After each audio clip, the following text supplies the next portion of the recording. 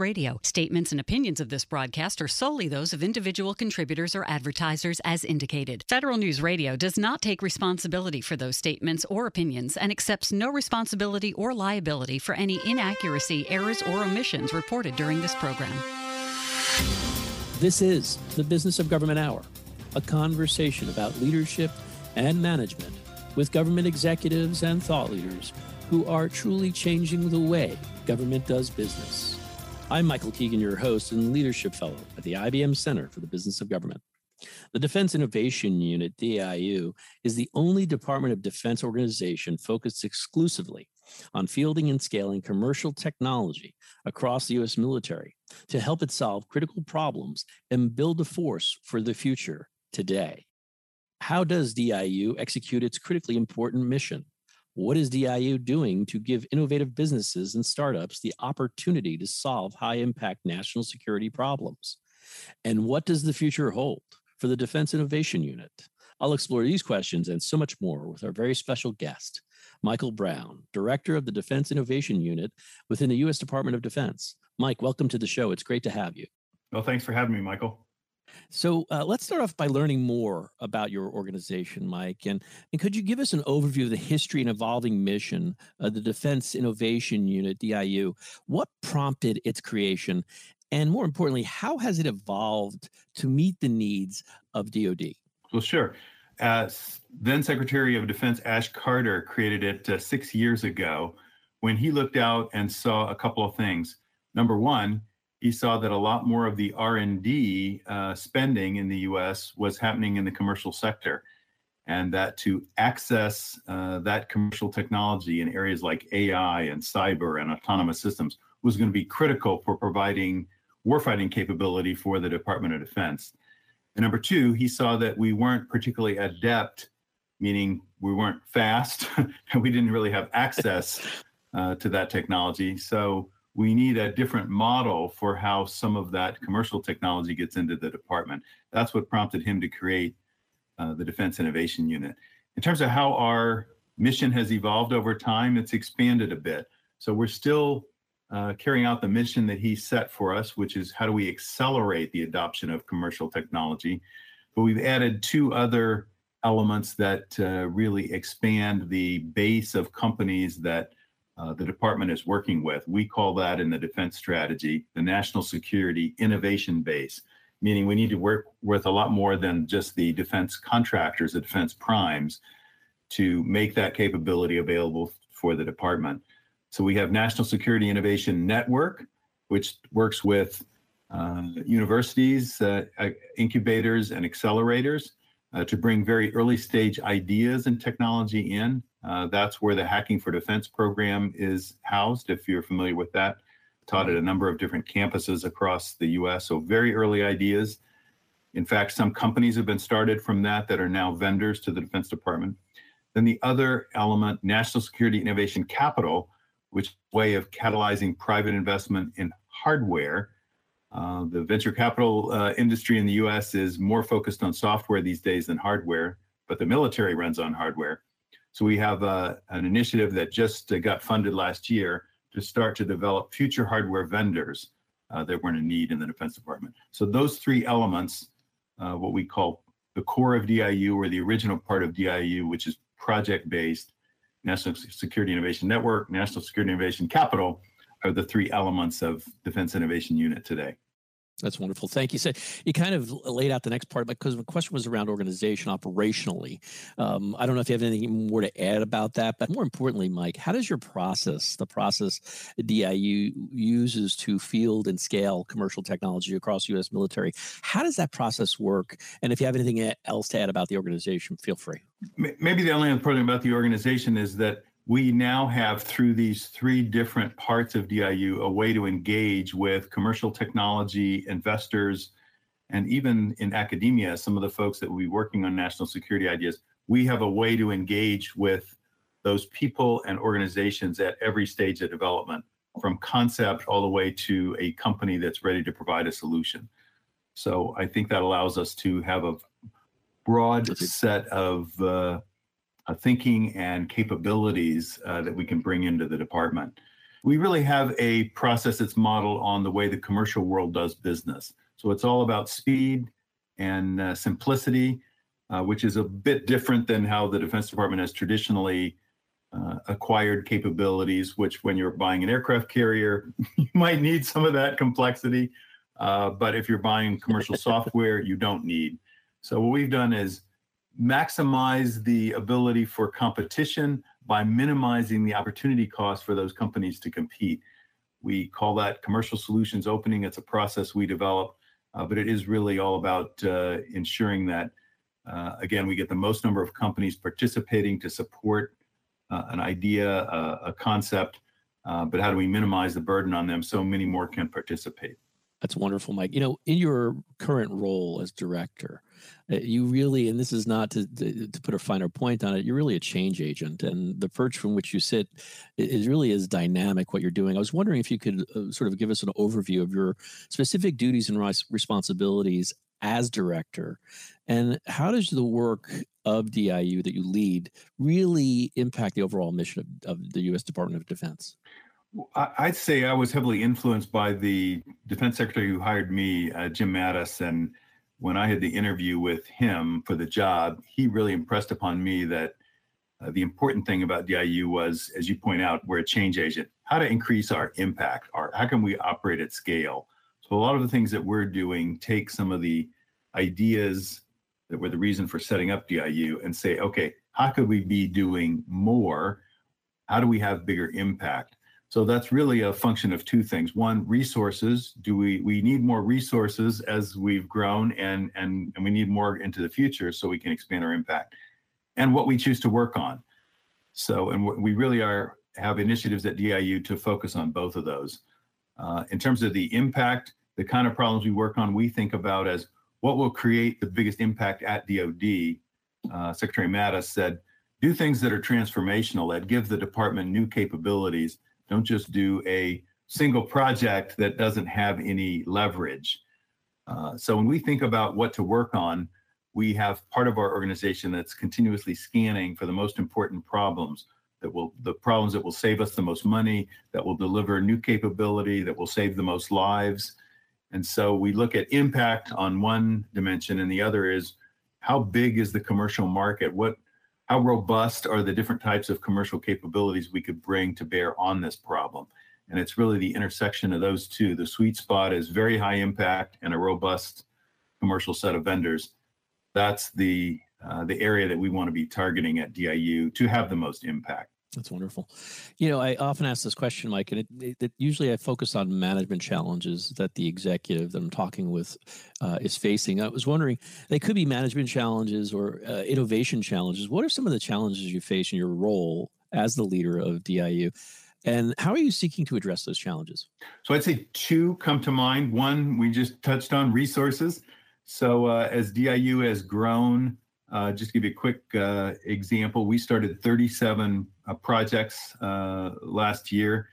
That's almost double the average of number of projects we've started for the 6 years we've been around. So our average over the 6 years, 20. Last year, we started 37. So we're on a growth path. We need resources to be able to accomplish that growth. So that's certainly one of the major challenges that I'm focused on.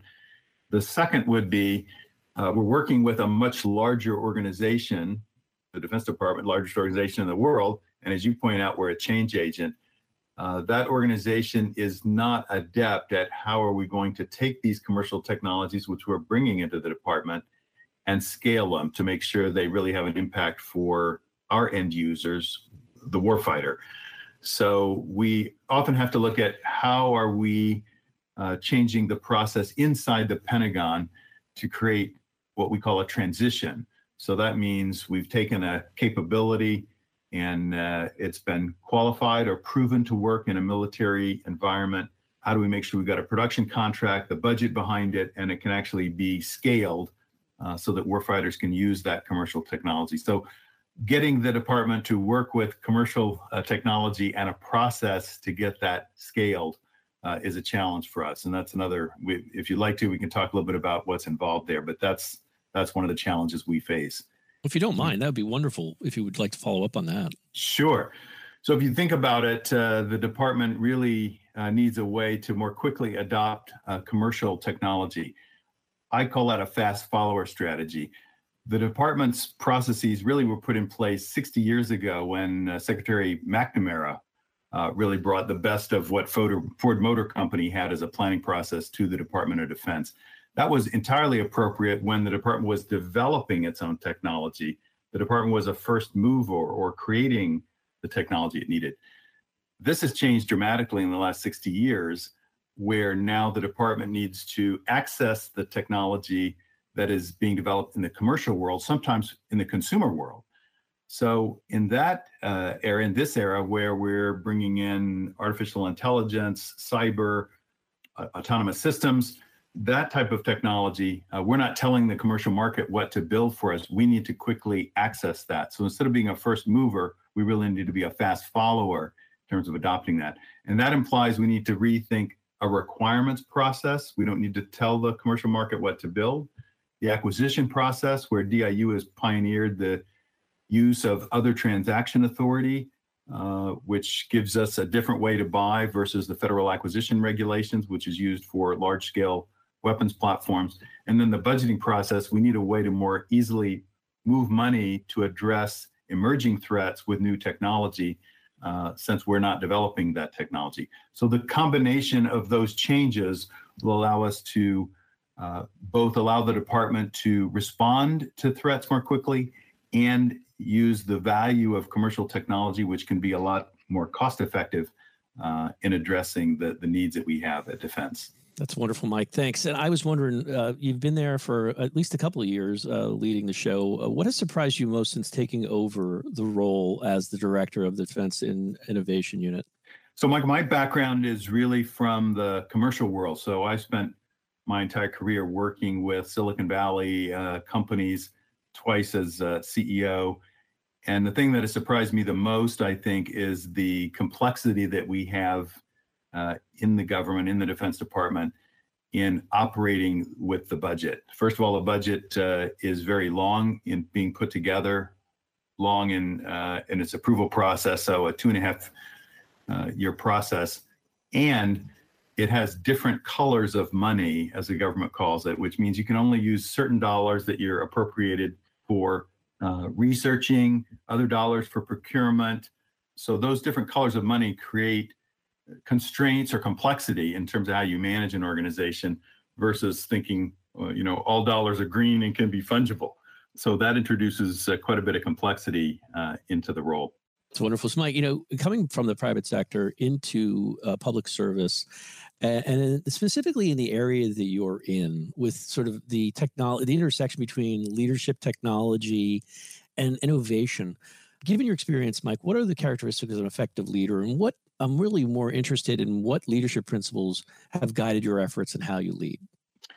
Well, I think the leadership principles are pretty transferable across government and business here. You of course have to understand what are you trying to accomplish, or what I call setting the agenda. So if you don't have that in mind, all roads can take you somewhere. But the most important thing is really setting the vision or the agenda for where the organization is heading.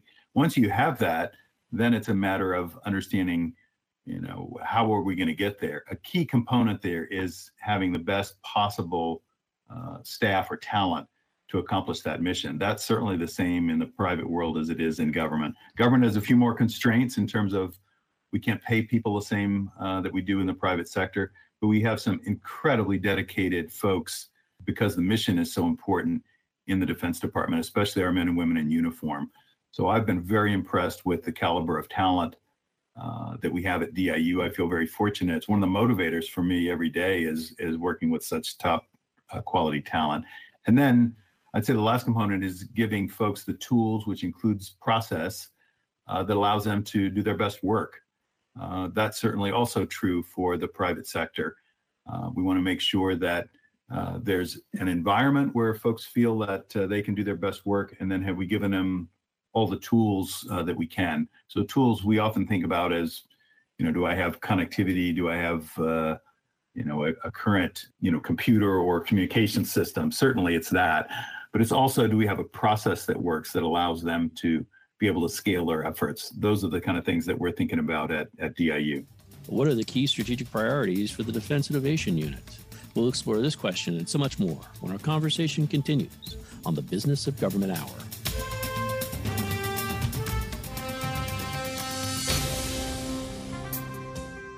To support government financial performance and accountability, financial systems must meet certain standards, and relying on outdated financial systems inhibits progress.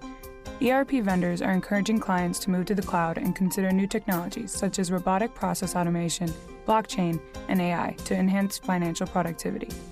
Download the IBM Center Report, Financial Management for the Future, at businessofgovernment.org to learn why and how government can evolve to meet the demands of a digital world.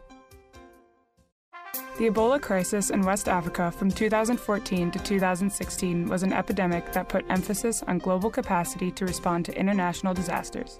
How can government better assess the needs of those affected and help them?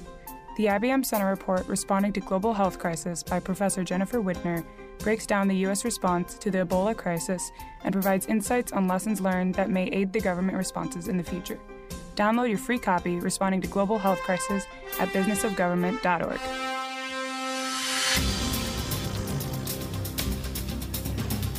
Welcome back to the Business of Government Hour. I'm Michael Keegan, your host, and our guest today is Michael Brown, Director of the Defense Innovation Unit within the U.S. Department of Defense. It's a great transition because earlier on you did a wonderful job of explaining the mission and evolution of the Defense Innovation Unit. I'd like to talk about your strategic vision for however long that horizon is. What are your key strategic priorities that frame your vision? And more importantly, Mike, are there any internal drivers and external trends that shape and inform your strategy? Well, let's start with your last question. One of the things that brought me to this work was understanding the strategic competition that we're in with China. We haven't faced a competitor on the world stage since the U.S. became preeminent, 150 years ago in terms of being the world's largest economy, that we faced with China. So that means that the competition that we're in has every dimension to it, mostly an economic and technology dimension, but there's also a geopolitical dimension to this, ideological dimension to it. So this is probably going to be the challenge that defines our time if we look at the next 50 years for the U.S., this relationship with China. It's certainly very different than what we faced with the Soviet Union during the Cold War, because China is a much bigger economy and it's much more integrated into the global economy than the Soviets were. So I'd say that's the external trend that really is shaping our thinking at DIU. In terms of the vision for DIU, I think we've proven that we have a model that scales in terms of bringing in commercial technology. The question is, how do we drive more impact? So that really, as we talked about before, is a function of what do we choose to work on and how many resources do we have that allows us to do more projects. So I already mentioned we're almost at twice the level of projects we've done over our historical average. We're working with many more companies now. Last year, I think we had 1,000 different submissions from companies. We've probably introduced 80 first-time vendors to the Defense Department, written a few hundred contracts, but we're still just scratching the surface in terms of what could be done. So if we're influencing $2 billion of procurement at DIU over our history, the Defense Department has bought over $1 trillion worth of equipment during that time. So there's so much more that we can do. So what we're thinking about is how do we scale our impact so that we can be influencing even more of what the Defense Department is buying and having that be commercial technology, which has the advantages of being more current and being much more cost effective than when we design something ourselves. So I'd say that impact is one thing. And then we also see that there's a lot more that we could be doing supporting allies and partners around the world. We would like to be more proactive in using technology from allied companies, and then technology solutions that we've qualified in a military environment. We believe we should be selling that technology to our allied militaries or partner militaries. So there's a lot more that we could do in that dimension as well. Well, Mike, earlier you mentioned the strategy of fast follower, and I thought it was interesting when I was preparing for our conversation. You did a wonderful presentation in which you sort of showed the historical evolution of the DoD when it was considered a first mover in the application and use of technology. And now things have changed, and we need to accept that reality. I was hoping that you would delve a little deeper into the fast follower strategy. What are the 4 key elements that you outline in this kind of concept? Sure. Well, I think there's 4 things that we need to do to really implement that strategy. Unfortunately, they're fairly straightforward. So number 1, we need to think about where are the organizational homes within DoD for commercial technology. So if you think about what the Defense Department has done historically, it kind of naturally aligns by service or branch of the military. For example, when we're buying planes, the Air Force usually takes the lead, even though other branches will often be using aircraft like Marines or Navy would. But Air Force typically takes the lead. Navy takes the lead with ships, as an example. So with commercial technology, whether it's using imagery we buy from commercial satellites or buying a commercial package that does artificial intelligence or machine learning, we don't need something that's service specific. And rather than duplicate that technology across the services, we need an organizational home. Not the same home for every technology, but commercial satellite imagery needs a home. If we're buying AI software, that needs a home, et cetera. So we need that organizational home so we don't duplicate and waste resources. The second thing we need to do is make sure that we think about that capability on an ongoing basis from a budgeting standpoint. In other words, we're not going to do a program where we buy a certain technology and field it for 40 years. We need to think about refreshing that technology at the rate that the commercial market produces upgrades. That keeps our technology current that we're fielding. So to do that, we need to budget for that capability and have that organizational home be constantly refreshing the technology and providing that. Third, we need to make sure that we're using commercial methods. If we want to encourage more companies to work with us, we've got to use speed as an advantage, and we've got to be encouraging that competition. That's what we've done at DIU with the commercial solutions opening. We can use the other transaction authority instead of the federal acquisition regulations. Fortunately, those tools already exist.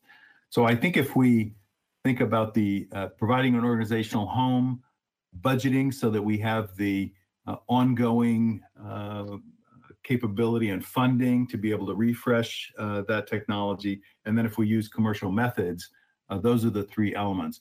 The fourth thing we need to think about is we don't need the requirements process. So today, anything that we buy at Defense Department starts with requirements, specifying what we need. As I mentioned earlier, with commercial technology, we don't need to specify that. So that's an easy part of the process that we can eliminate. We'd probably need something in place there to validate that we have a need, but we don't need to tell the market what to build. So if we think about those 4 elements, 3 things that we need in place: 1, that we need to remove the obstacle of requirements, then we could effectively implement the fast follower strategy. That's wonderful, Mike. And you mentioned the requirements is time consuming, and wow, to focus on that alone is an amazing feat. You've mentioned other terms, Mike, other transaction authority, OTAs. I was hoping, we talk about the federal acquisition requirements FAR. I was hoping you could help us define what OTAs are and how have they become part of the defense research process, and are they effective? Very effective. There was just a report that IBM sponsored that showed that it really accomplishes all of the same objectives of the federal acquisition regulations, which really means we're maximizing competition and we are transparent with that. So I was very pleased to see that report. Basically, other transaction authority was a way to think about buying things for the government, but going faster in accomplishing that. So it's not a new authority. In fact, it was granted to NASA back in 1958 as a response to Sputnik. So seeing that we already had a process that wasn't agile at the time in the 1950s, the Congress recognized we need to go faster here given the challenge that the Soviets threw down to us after Sputnik. And so that authority was given to NASA so that we could navigate buying things much more rapidly. And that same authority was given to the Defense Department almost a decade ago.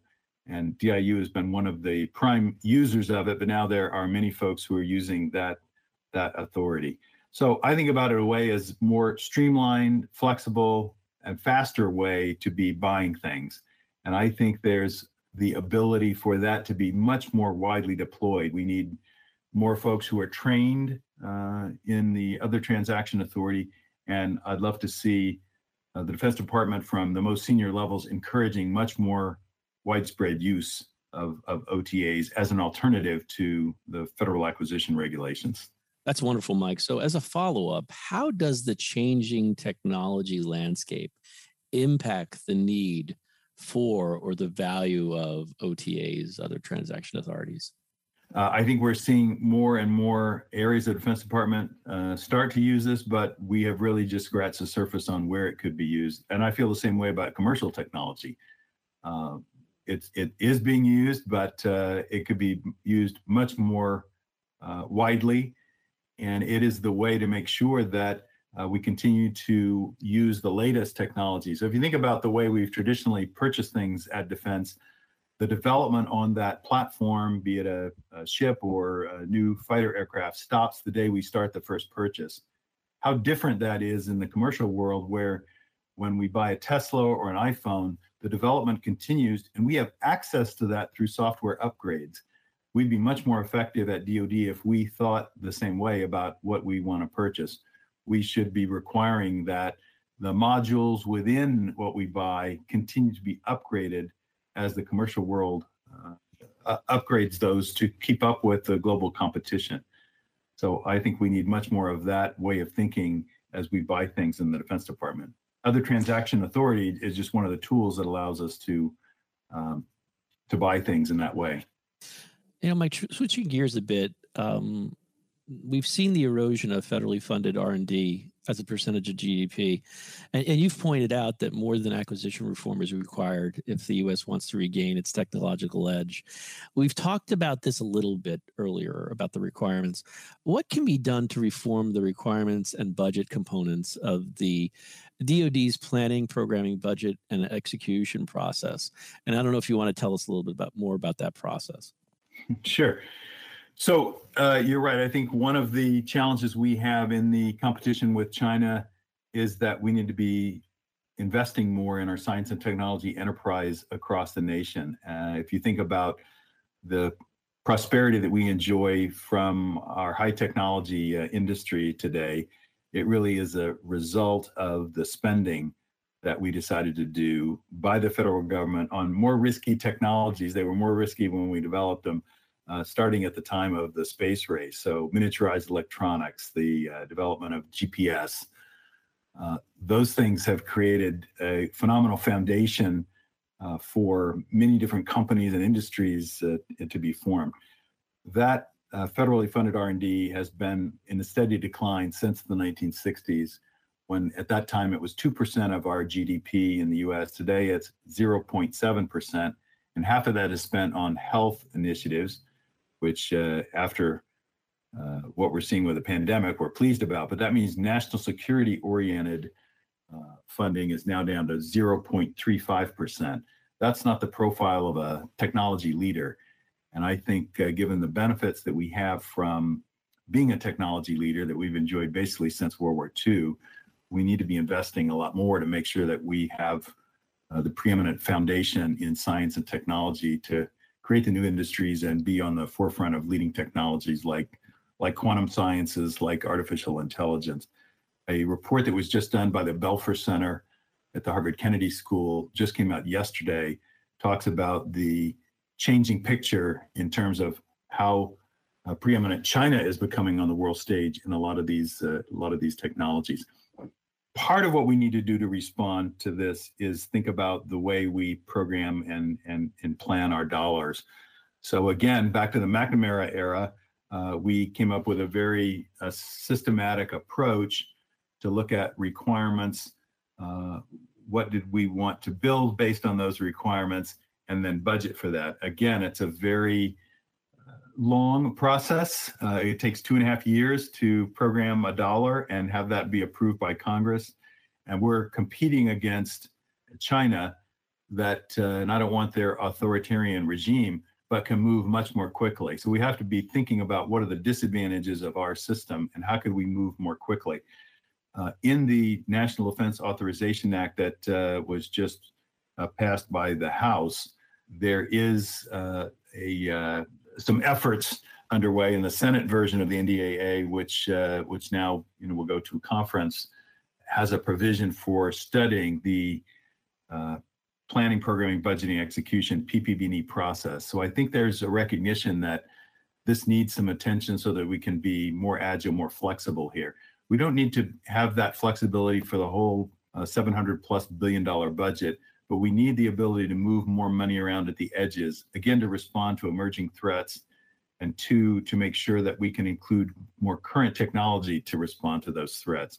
So I think there's a recognition that, as you said, when we think about why does it take a long time to buy things, we have to now work on the parts of the process that are interconnected with acquisition. Acquisition reform has been a topic in DC for the last 40 or 50 years. We've made some progress. Now we've got to work on those other interrelated components, requirements, which we talked about, and budgeting, the PPB&E process. Those need to change so that we can very effectively move at faster speeds. That's a wonderful perspective, Mike. You mentioned earlier also, the ability to work alongside our allies and partners on a large scale. What more can be done, and how can that actually be? What can we do to make this happen? So I think recognizing that the U.S. is not the center of all the technology development in the world the way we probably were after World War II is a start. We need to be working with our allies more effectively on standards. China has become very active in recent years in gaining key positions in the standard setting bodies globally. We need to recognize with our allies that this is an important part. And then also coordinating on what technologies we want to focus on in field. So this is not a burden. We talked about the percentage of federally funded R&D being in decline. This isn't a burden that the U.S. needs to shoulder alone. Working with our allies, we can decide which technologies are worthy of future investment and how can we work with our allies to do that. An example would be quantum sciences. So Australia, as an example, a key partner after AUKUS, critical relationship that we are furthering. Australia has a very well-developed scientific community focused on quantum sciences and its applications.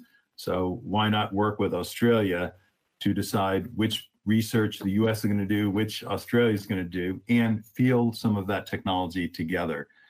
I think the Defense Department could be working to take the lead with key partners where they have technology specialties, and that would vary by country, to say, we're going to work on this technology together in setting standards, looking at where the research should be done. We want to make sure that's additive and not duplicative, and then working to field that technology to the military. We'd certainly be excited about doing our part at DIU in working with other countries' innovation organizations to make that happen.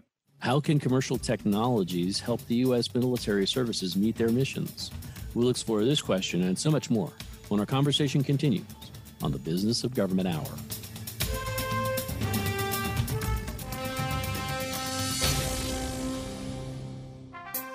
How does an agency decide upon and implement a performance management framework that will be successful for their specific administration? The IBM Center Report, A Practitioner's Framework for Measuring Results, follows the implementation and results of the CSTAT management framework in Colorado's Department of Homeland Security in hopes that it can guide others who may want to institute a similar approach. Download A Practitioner's Framework for Measuring Results by Melissa Wavelet on businessofgovernment.org today. Agile methodology has allowed for agencies to keep up with the growing demands for fast response to problem solving. The Opportunity Project, TOP, serves as a catalyst in adapting agile techniques to solve complex agency mission problems. TOP works with federal agencies to identify challenges and facilitate iterative approaches in response. In the IBM Center report, Agile Problem Solving in Government, Joel Gurin and Katerina Rebello discuss the factors of success involved in TOP. Download your free copy today at businessofgovernment.org.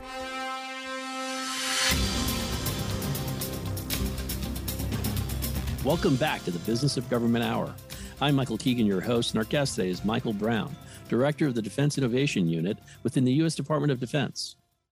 You mentioned a couple of times that 8 of the 10, as I understand it, DoD modernization priorities rely on commercial technologies or are commercial technologies, and we need to find innovative ways to attract private sector investment, especially, as you pointed out early in our conversation, with regards to hardware, and I think batteries, quantum sensors, things like that.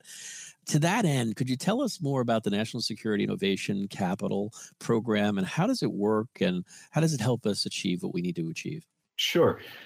So when we looked at where our new technology is being funded, fortunately, we have a vibrant venture capital industry in the U.S. that's played a critical role in bringing technologies to market, and many have basically taken advantage of the foundation of technology that the government has created. There's a book that Ms. Matsukato wrote about the fact that every technology in the iPhone came from federally funded research. So what is the miniaturized electronics, the communications technology, et cetera, all of it really started with federal research, and Apple did a phenomenal job of packaging that and creating a product that now consumers use globally. So I think that analogy holds. There's a tremendous amount that's being done with the venture capital industry today, but as the objective has become how do we make more money, the venture capital industry has increasingly turned to software and where can platforms be built. And because hardware is a little bit more difficult to bring to market, takes longer, you got to think about inventory and capital equipment. The returns for that are often not viewed as being in the same league as what you can achieve with software. As a result, we are not funding as many future hardware ideas. Most of the venture capital is not going to early stage and not going to hardware.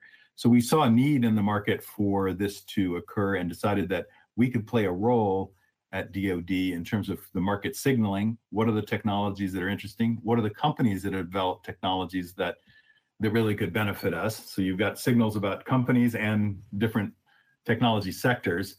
And it was for that reason that we created National Security Innovation Capital. It's a small amount of money. Last year, it was his first year being appropriated at $15 million. We think you could easily take advantage of 5 or 10 times that amount of money to be seeding the future hardware vendors for the Defense Department in the areas that you mentioned: batteries, quantum sensors, space components. So in these areas, we are hoping to catalyze private investment by lowering the risk for them to jump in. We talked about the market signaling advantage here, but also providing some money up front that helps these companies get to a next critical stage, again, lowering the risk for private money to come in. So we're excited about getting started. We had 100 companies apply for the funds, the $15 million. We funded 9 companies around the country, so geographically dispersed. And we're excited about what that could do for the future. We'd like to see a growing set of future hardware vendors that we could draw on when we do projects for the Defense Innovation Unit. Yeah, as a follow-up, you sounded the alarm around Chinese venture capital. And I was wondering, what is being done to address, mitigate, and potentially tackle the influence of adversarial capital? So let's start with the National Security Innovation Capital. One of the requirements for accepting funds from us is the agreement that you're not going to accept adversarial capital. And by that, we mean primarily Chinese, but sometimes that's Russian or Chinese capital down the road in funding. So we're saying we want you to be accepting capital from trusted sources, and that's so that we could rely on what you develop within the government. You may know that the government is not going to be working with a company where the funding or control is foreign influence, especially from adversaries. There's been quite a bit done to look at this problem in a larger sense. So I had the privilege of working earlier in my time in government on the Foreign Investment Risk Review Modernization Act, which was the ability to strengthen CFIUS, the Committee on Foreign Investment in the U.S., so that it had more jurisdiction over technology transfers that go beyond straight-up acquisitions. So CFIUS is our primary tool for investment screening. And then, of course, we have export controls. At the same time, FIRMA was passed back in 2018. There was the Export Control Reform Act that was passed to give more capability to the Commerce Department to regulate the technology that we don't want going to adversaries. So I think we have a number of things underway in the government to make sure that we are tackling adversarial capital. There's probably more that we need to do, but the most important thing, going back to what we talked about earlier, is that we invest in ourselves. That while we're trying to block adversarial capital in our own startups, we really want to make sure that we're doing the investing here in the U.S. and with our allies to make sure that we stay on the forefront of science and technology, both from a national security standpoint, but also to ensure that we deliver economic prosperity for the next few decades in the United States. So, Mike, what does the future hold for the Defense Innovation Unit, and are there any other successes that we didn't talk about that maybe you'd like to highlight? Well, I think the future for us really is all about how we increase the impact that we're driving. So we'd like to be doing more projects. We'd like to be doing projects that are larger scale, and we have some examples of tackling those today. And we'd like to be working internationally with our partners. There's so many different things that we're proud of in terms of what we've done at DIU. I'll just mention two of them now. One is that we've created what we call Blue SUAS, Small Unmanned Aerial Systems. So recognizing that in this technology area, China has already gotten the lead. Chinese companies are responsible for 90% of the small drones or consumer drones that are produced in the world. And recently, these have been used very effectively in warfighting situations. We saw small drones delivering grenades or other dangerous cargo in the fighting in Iraq that happened in the battle for Mosul.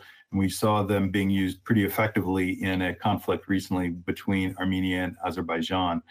So this is going to be an increasing part of the capability that we need at DoD, and very problematic that 90% of the world supply comes from China. So we decided what we need to do is harmonize requirements across DoD so that we're not splitting the volume that we need across multiple different vendors. But how could we aggregate that so that we can create some economically viable vendors for the future, harmonizing what we need to buy with vendors that we help to make successful globally. So the Blue SUAS is really aimed at doing that. And today we're increasing the number of vendors that we have on an approved list that are cyber hardened, that don't use Chinese components. Obviously, they don't come from China as a completed product, and making those available for the government to purchase. Today, we have those available on the GSA schedule, so anyone from the government can purchase those, not just the Defense Department, but Customs Border Patrol, Department of Interior, FBI. And we see ways in the future to be able to both make it easier for people to buy and expand the number of drones that you can purchase in that way. So that's an example of providing a specific requirement for or capability for the Defense Department, but looking broader at what are the geopolitical and industry implications for a key technology, small drones. I'll just give one more example, which would be the use in space of buying launch as a service combined with sponsoring some small satellite companies, and then some of the analytics that are used for analyzing changes in satellite imagery. So it's phenomenal what's happening in the combination of being able to launch much more cargo at low prices, the technologies that are available to give us visibility around the Earth that go beyond optical, what's called synthetic aperture radar that allows you to see day and night and through clouds. And then, of course, AI ML technology that allows us to spot what's changing in those images so that people don't have to go blind looking at pixels, but machines can point out what has changed. So we're bringing that combination of technologies to the Defense Department so that we have much more situational awareness or global visibility, which will be happening in the future at a rate we've never before seen. More visibility around what's happening around the Earth. Wow, fascinating work that you're doing. It's amazing the breadth and depth of the work that you folks are really involved in, and it's tremendous. I mean, as a listener, I was wondering, Mike, before we close, are there, say, a couple of takeaways you want to offer to the audience that kind of underscores the importance? I mean, you've already gave us at least 2 examples of the amazing things you're doing that really underscore the work that you're leading. I'd say some of the key takeaways are we still have not fully come to grips with, as a nation, this is a critically strategic competition with China that we're in, and it's focused on technology. So how do we make sure that the U.S. Does not get behind, and our technology lead is eroding today? So this underscores a sense of urgency, not only about the work that we're doing at DIU, but what the Defense Department and the whole nation needs to be focused on in terms of making sure that we're making the right investments to be preeminent in science and technology for decades to come. Another key takeaway would be commercial technology is absolutely critical to make sure the Defense Department has leading capability. We're not a first mover in the way we once were, so how are we going to change our strategy at DoD to become a fast follower and be able to incorporate this technology and field it more quickly? 3, speed. Speed is absolutely critical to making sure we've got a Defense Department that is competitive and has the capabilities it needs, is adopting new warfighting concepts, and is changing at the relevant speed, or at the speed of relevance, as Secretary Mattis used to say. So this is where we have a huge challenge. We're not an agile organization at DoD, but we need to become one. So those are some of the key takeaways that we're thinking about and focused on at DIU every day. I know you're busy, Mike. One last question. What advice would you give someone who's thinking about a career in public service? Well, I would love to see more people think about a career in public service, and we really need more flexibility so that we're moving people across from the business world to government and vice versa. The way we structure careers today most often is that people go into government service and might stay there for 20, 30, 40 years. Same thing with the business world. Very few people are crossing over. We would benefit so much by people taking a tour in government if they're in business, and vice versa. And we need more flexible mechanisms for that to happen. But I would definitely encourage folks to think about spending some of their time in public service. We need your talent to address some of the challenges that we talked about a minute ago for the Defense Department. Wonderful. Mike, I want to thank you for taking time out of your busy schedule for joining me today. But more importantly, I want to thank you for your dedicated service to the country. Well, thanks for having me, Michael. This has been a conversation with Michael Brown, Director of the Defense Innovation Unit within the U.S. Department of Defense. Next up, how can we use disruption as an opportunity to innovate? I'll explore this question and much more with Jeremy Boucher, author of Create the Future, Tactics for Disruptive Thinking, when our conversation continues on the Business of Government Hour.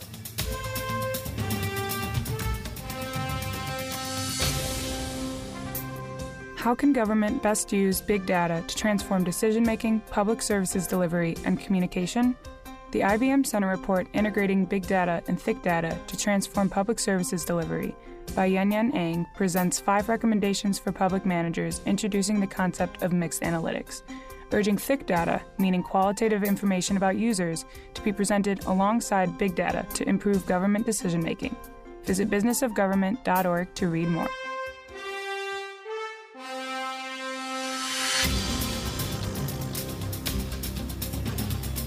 Welcome back to the Business of Government Hour.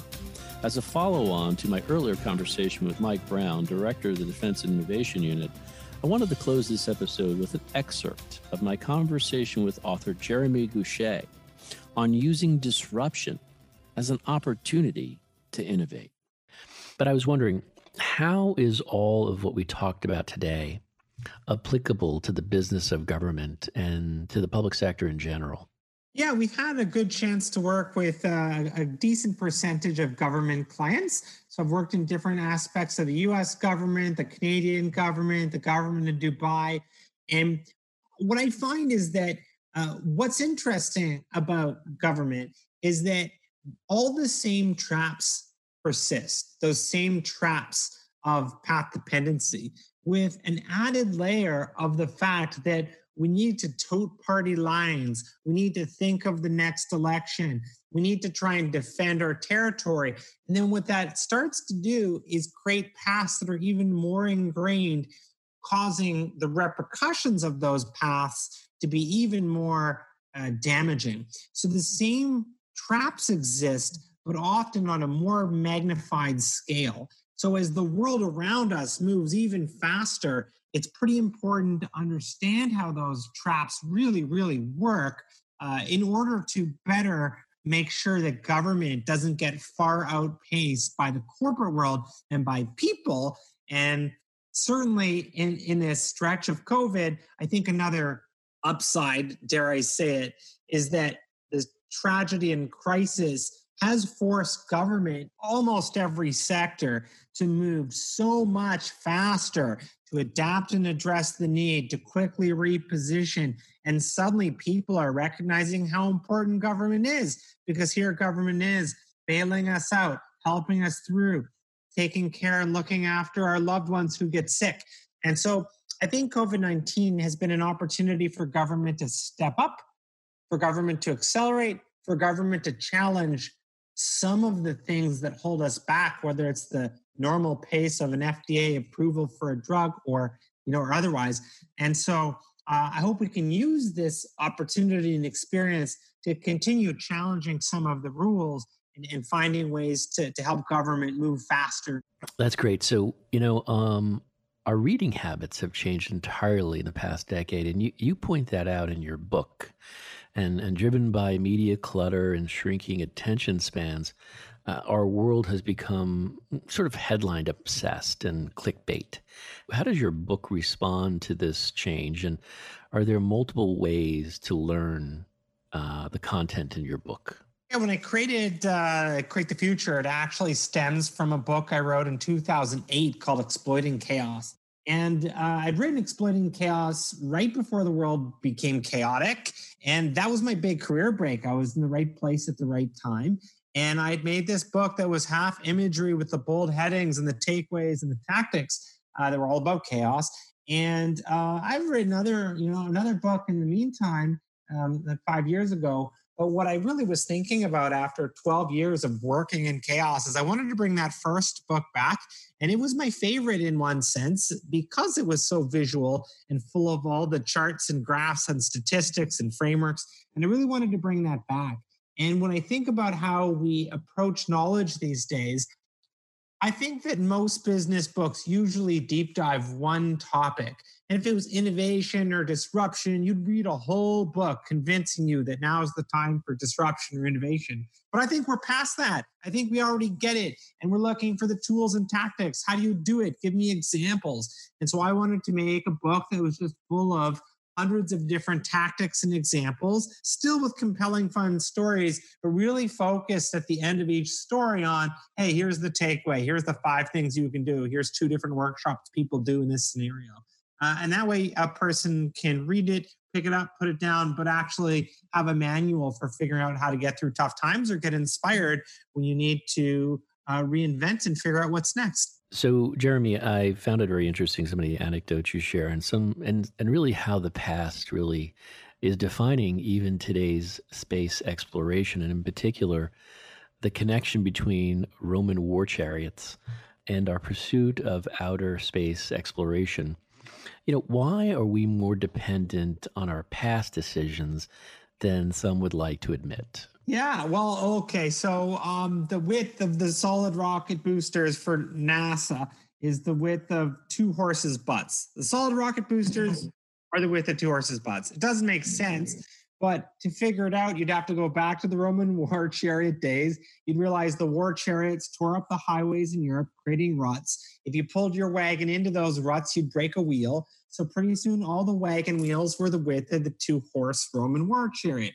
Wagon wheels led to carts pulled by horses in mines, which led to European train tracks, which led to American train tracks, which led to NASA deciding that when they needed to ship the solid rocket boosters on a train from Utah to Florida, that they needed to have them be the width of effectively 2 horse butts. It's really weird, but it's true. So yes, we're more dependent on past decisions. And everyone wants innovation to happen, but realistically, we tend to repeat past decisions. And so the reasons become complex, and in Create the Future, I go through 7 of the different factors of path dependency. And path dependency is actually a concept from social psychology in like the 50s and 60s, but I kind of apply it to innovation in these periods of change to walk you through how your neuropsychology, the traps of your success, the ease of not making a change happen, all these things start to add up and they compound on us to just repeat whatever decision we made in the past. And, it's interesting in a COVID-19 and post-COVID-19 world, because this sort of change and crisis is scary, obviously, but it also creates an urgency and it kind of breaks us from some of that path dependency, and it kind of opens up the chance for you to chart your territory and find some new paths. So that's what I study, and I think it's really interesting to just imagine and internalize that there's more paths in life out there for you, and we just get too caught in our ways of repeating the decisions that keep us on the path we're on. So, Jeremy, what is an innovation accelerator? And more interestingly, how can one find an overlooked opportunity? Well, there's so many great ideas all around you, and the issue would be that it's easy to dismiss the ideas that are awkward or different. In fact, even something like Apple came out with their iPod, and I collected all the quotes that came from like Steve Ballmer, the billionaire from Microsoft, and the billionaire founder of Palm, billionaire founders of BlackBerry, the CTO of Motorola, the CTO of Nokia. And it's just remarkable to see that even though that device looked interesting to us at the time, to see the market leaders and the way they dismiss a new idea is very fascinating to me. And so I've done the same analysis, even interviewing the people who, invented the digital camera from Kodak, all this stuff. And what you'll find is if you actually start interviewing and diving really deep in all these case studies, is that for the market leader, new ideas seem awkward. And it's not that the people at Nokia or BlackBerry or Palm, it's not like they were aloof and that they didn't understand the market. It's that they'd already tried similar things. They knew the constraints. When they saw the iPhone, they thought, we at Palm, we already have a way for you to map all of your, calendar. This doesn't have that. And in the BlackBerry, they thought, they don't have a contract that would let people transmit so much data. And there's just an easy way to dismiss new ideas. They look awkward. We tried something like it, so we dismiss it. Meanwhile, when you're not the market leader and you look at a market from the outside, wow, look how cool the iPhone works. This is going to change the world. So part of accelerating innovation within your own world is to assume potential of these awkward little ideas, to recognize the blinding power of your own expertise and how in your industry you will underestimate new technologies and kind of overestimate your own ability to react. This has been the Business of Government Hour. Be sure to join us next time for another informative, insightful, and in-depth conversation on improving government leadership and its effectiveness. Until then, subscribe, download, and listen to the entire interview at Podcast One, iTunes, or on your favorite podcast app, and as always at businessofgovernment.org. For the Business of Government Hour, I'm Michael Keegan, and thanks for joining us.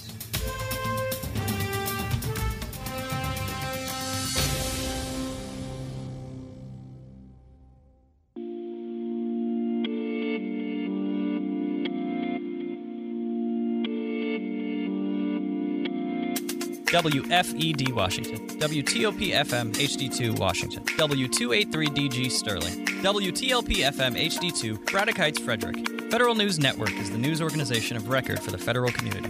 We are nonpartisan, non-political, and our job is to help federal government and contracting executives make informed decisions. We inform federal managers, contractors, and policymakers on issues related to the federal workforce, management, and acquisition, pay benefits and retirement, the Defense Department, and federal IT. Portions pre-recorded. Nights and weekends, we air Washington Nationals, Capitals, and Wizards, and the Navy Midshipmen. We are the Washington, D.C. home of Navy Athletics. Download the Federal News Network app on the App Store or Google Play Store. Play Federal News Network on Alexa. Check us out on Twitter, Facebook, and LinkedIn. Federal News Network. Our mission is helping you meet your mission.